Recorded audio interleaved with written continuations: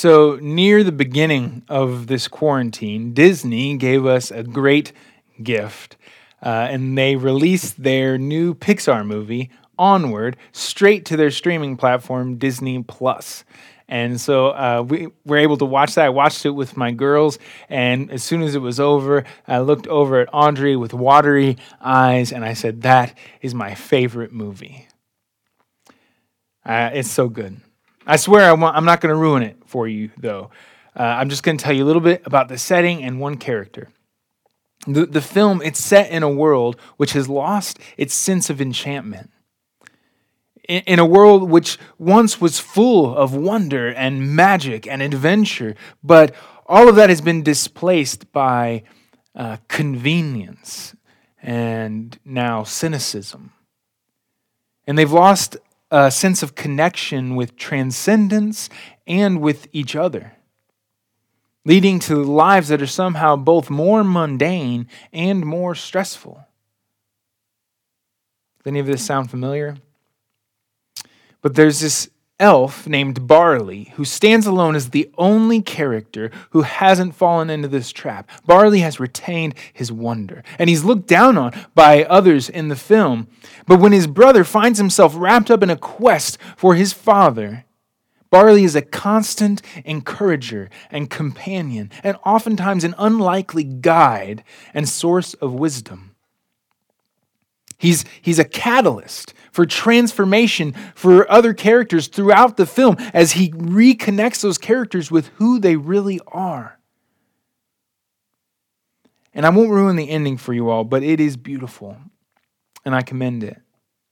What I want to say is that in a world like ours, a world much like the world of Onward, a world whose wonder has wandered far away, may we be like Barley, ambassadors of an ancient power which we know is not some impersonal force, but a person of love who has made us for significance. And may we shine as his lights, connecting people with this person whom they have traded away for things far less good. And now with this in mind, let's read this text now from Philippians chapter 2. Philippians chapter 2, verses 12 through 16. Says this: "Therefore, my beloved, as you have always obeyed, so now, not only as in my presence, but much more in my absence, work out your own salvation with fear and trembling. For it is God who works in you, both to will and to work for his good pleasure. Do all things without grumbling or disputing, that you may be blameless and innocent, children of God without blemish in the midst of a crooked and twisted generation, among whom you shine as lights in the world, holding fast to the word of life, so that in the day of Christ I may be proud that I did not run in vain or labor in vain." Let's pray.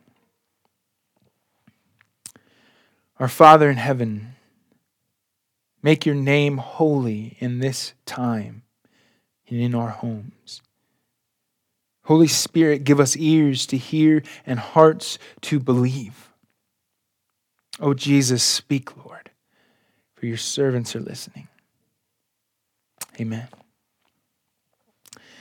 Now, this passage, it's talking about salvation a little differently than some of you are used to, probably. The Bible talks about salvation in a couple different ways, past, present, and future. So, for instance, the Bible says in Ephesians 2, "For by grace you have been saved." Past, we have been saved. It also says in 1 Corinthians 1 that the word of the cross is the power of God toward us who are being saved. Present. And Romans 13 tells us to wake up from our sleeping because salvation is nearer to us now than when we first believed.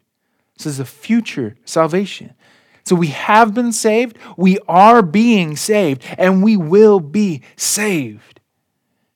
And this is all through the victory and power of our resurrected King Jesus, who bore our penalty on the cross and offers us his resurrection life. But there's this biblical nuance to salvation in the way it talks about it. And I believe that in this text, it's that present salvation, this ongoing deliverance from the power of evil within us, that he is using this term to talk about here. And God, he invites us into this work. Paul makes that clear in verses 12 and 13 when he says, work out your own salvation with fear and trembling, for it is God who works in you, both to will and to work for his good pleasure. Notice it doesn't say work out your own salvation so that God will work in you. It says work out your own salvation because God is working in you to do this. As Paul talks to this Philippian church, he is simultaneously here shining a light on their effort and God's grace. And that may seem strange to us until we understand something that Dallas Willard has put very clearly. He says this, that grace is not opposed to effort. It's opposed to earning. Earning is an attitude. Effort is an action. Grace is the unearned gift, we all know, of forgiveness of sins. But it's more than that. It's also the unearned gift of the power to live a new life in Christ. And he invites us to live in step with that grace, to live out of that grace. And if we don't understand the relationship of our work and God's grace, then it can be hard to understand exactly why Paul puts it the way he does in this passage. I mean, if he's trying to encourage them to put forth effort, why would he tell them that it's God doing the work? Right? If God is working in me, why would I work? Couldn't this truth lead to passivity? Well, I thought of 3 reasons why it wouldn't. 3 reasons why this truth would move us to work out our own salvation. I thought about a few others too, but these are the 3 I felt led to share today. Okay, so here's the 3 ways. Wonder, confidence, and identity. And I want to take a few minutes to look at these ideas. First, wonder. Wonder is our response to glory. When we behold something or someone who is truly glorious, we are awestruck with wonder. And there's incalculable wonder in the Christian life. We are walking miracles if we have the eyes to see it. This poet John Donne once said that there is nothing that God hath established in the constant course of nature, and which therefore is done every day, but would seem a miracle and exercise our admiration if it were done but once. In other words, if God had made only one tree, we would be blown away by it, counted a miracle. But because he's so generous with his glory, we grow apathetic and callous to it. But everything God does is incredible, especially the work in sinners' hearts to bring it to life, to bring them to repentance and faith and love, and shine as his lights in the midst of a crooked and twisted generation. God Almighty himself, who founded the seas and the stars, is at work in your heart. This ought to fill us with wonder. Wonder that, as all true wonder does, humbles us to our knees and also makes us want to be a part of it somehow, to take part in it, to be wrapped up in it. See, because wonder is our response to glory, but rarely are we satisfied just to behold glory. We want to enter into it and have it enter into us. We want to share in it and connect with it and somehow attach ourselves to it and participate in it. Right? This is why when an athlete performs incredibly, so many people want to wear their jersey or touch their trophy. It's why we want autographs from celebrities. It's why we take pictures of ourselves next to incredible sights rather than just taking a picture of the incredible sight itself. Right? We want to be a part of things that are glorious. And God invites us into a far greater glory, to participate in a far greater glory. There is nothing more glorious than His grace. What is happening inside your heart is no insignificant matter. It is God who is working in you. God is working in you. And this fundamental reality is what we should remind ourselves of each day, each moment. And in doing so, we will naturally be drawn to participate in it, to cooperate with His willing and His working within us. So that's the first thing. The second way that the truth of God's working in us might move us to work out our own salvation is that it gives us great confidence. I'm always saying that a big part of living the Christian life is pursuing things that we simply cannot do. Right? We see some of these things in Philippians. Right? Last week we saw do nothing from selfish ambition or conceit. Nothing, right? And then later in this book, we'll see rejoice in the Lord always. We don't even think of joy as something we can muster up ourselves, let alone do it always. Right? These commands almost seem ridiculous until you realize that you aren't doing it alone. This calling, this life, we can feel utterly inadequate for it. But when we know that God is working in us to will and to work for His good pleasure, that is an empowering truth. That gives us hope that things can be different, that we can be different. It's like He said in chapter 1, I am sure of this, He said, that He who began a good work in you will bring it to completion at the day of Christ Jesus. The truth that God's power and Spirit is working in us to produce the fruit of righteousness, the fruit of obedience. It gives us confidence, the confidence we need to pursue the impossible. For what is impossible with man is what? Is possible with God. So those are the first two, wonder and encouragement and confidence, right? The third thing is identity. A new identity will shape how we live. Paul is always teaching us to become who we already are in Jesus. Paul teaches us that we are new creations in Jesus, new humans. And he calls us to live like that is really true. It's a core idea of what it means to be a Christian, to adopt a new story about myself. Even if I don't always live up to that story and that new identity, Paul wants us as followers of Jesus to live and become who we really are, who we truly are. Adopt this new identity. And that's why we saw in the text last week that he talks about that mind of radical love and radical humility. And then he says, have this mind, in verse 5, have this mind among yourselves. And then what's he say? Which is yours in Christ Jesus. Do you see what he's saying? He's saying, you have this mind, so have this mind.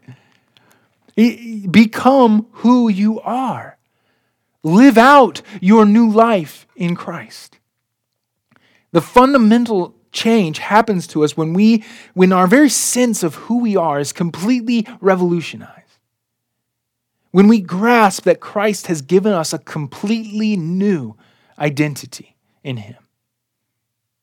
Paul isn't just addressing behavior. He's addressing the core sources and motivations of our behavior. Behavior to him is just surface issue, just surface phenomenon that's generated from something far deeper within. That the way you behave comes out of the kind of person you are and the kind of person you think you are.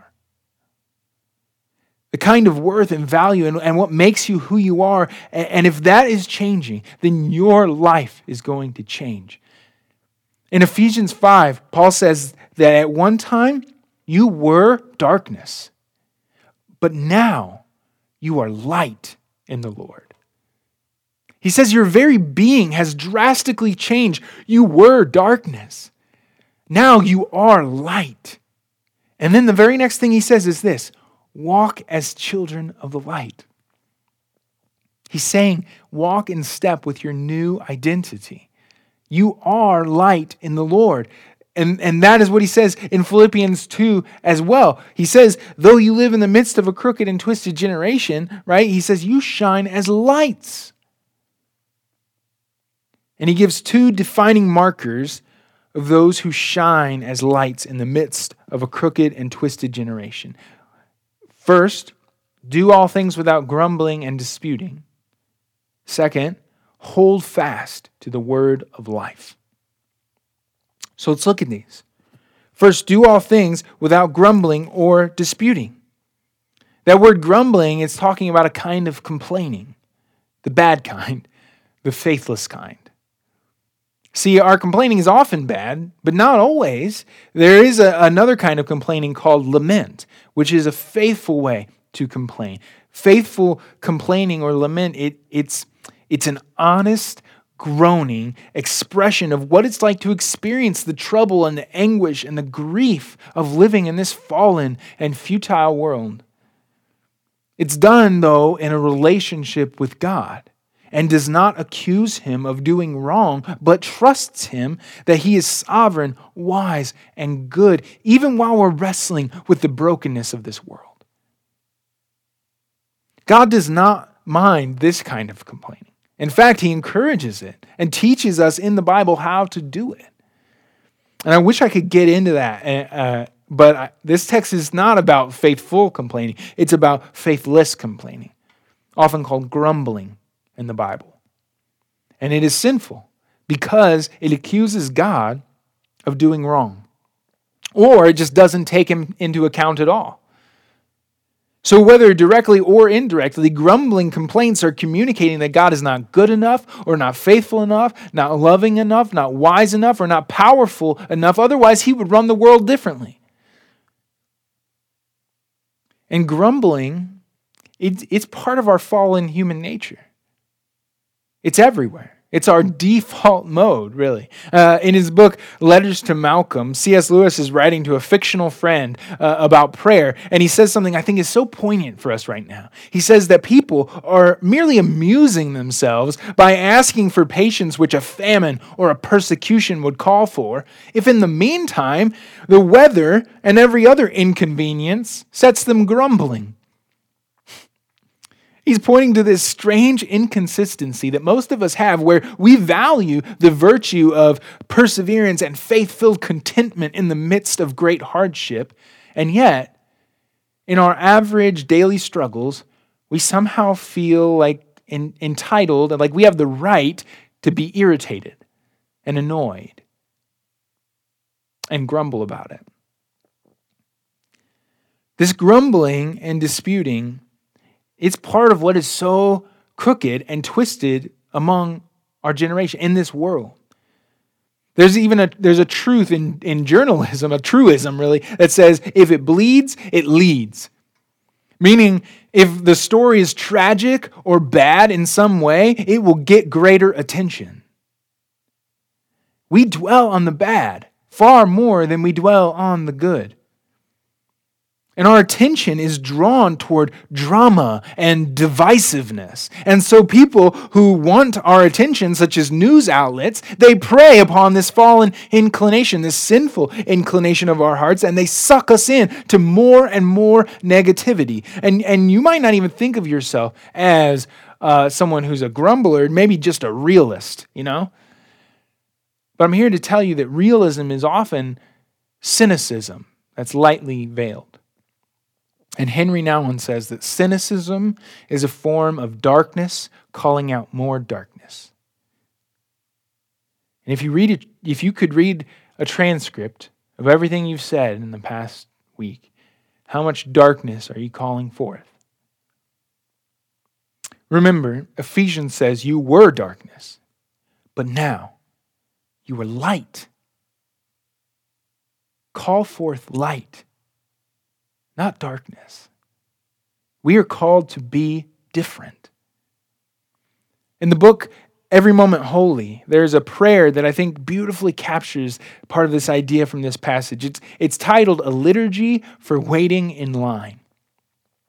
And its author, it's the author's prayer for stewarding well those petty irritations of waiting in line. And he's looking to God to empower him to live well in those moments, to wait well.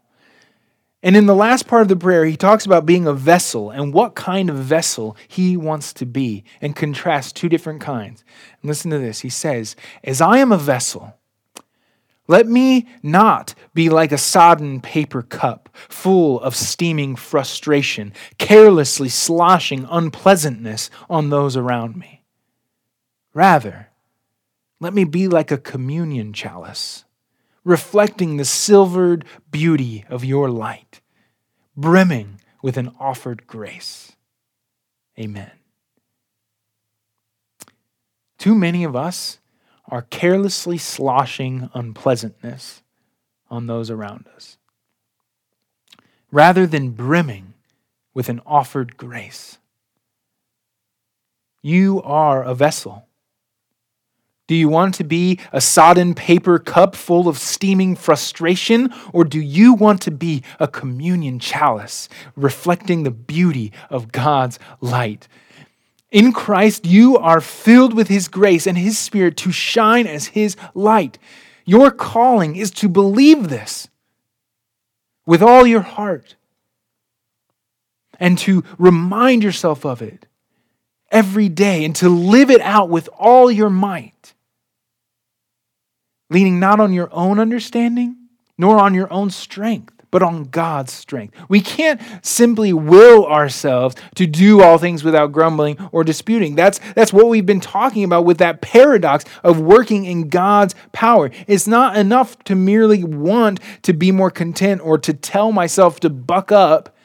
We need to cultivate the practice of meeting Christ in these small moments of grief and frustration and anger. We need to cultivate that practice of encountering Christ's death and resurrection, that big story of brokenness and redemption, in the small and mundane moments of daily irritations that set us grumbling. Otherwise, we'll spend our lives imagining and hoping to share in Christ's suffering in some big way, while we spend our actual days grumbling in discontentment and low-grade despair. And how we do that and cultivate that is actually the second thing Paul points to that should mark those who shine as lights in the world: holding fast to the word of life, he says. And I love that phrase. God's word is the word of life. When Jesus scared off a bunch of people by being Jesus and saying some hard things, he turns to his closest disciples and he says, "Are you going to leave me too?" And then Peter says, "Where else would we go? You alone have the words of eternal life." Jesus alone has the words of eternal life. And he communicates to us. And that communication brings life. And when we abide in it, it makes us lights. Because when the Word became flesh and dwelt among us, the Bible says, in him was life. And the life was the light of men. So we hold fast to him and his Word. And that word "hold fast" there, in other places in the Bible, it's used to mean hold your attention, or hold your gaze, or even hold your place.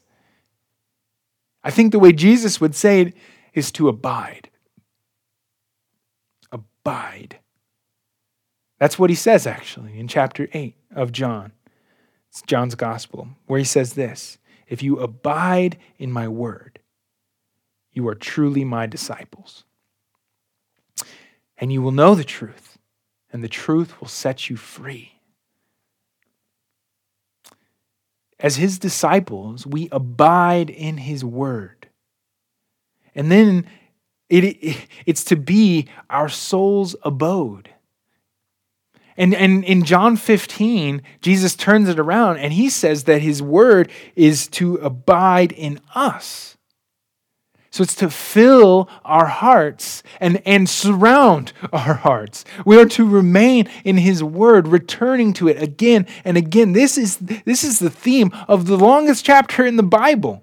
Psalm 119, this whole super long song where King David is just exulting in God's word. Let me read you a portion of it. He says, "With my whole heart I seek you. Let me not wander from your commandments. I have stored up your word in my heart that I might not sin against you.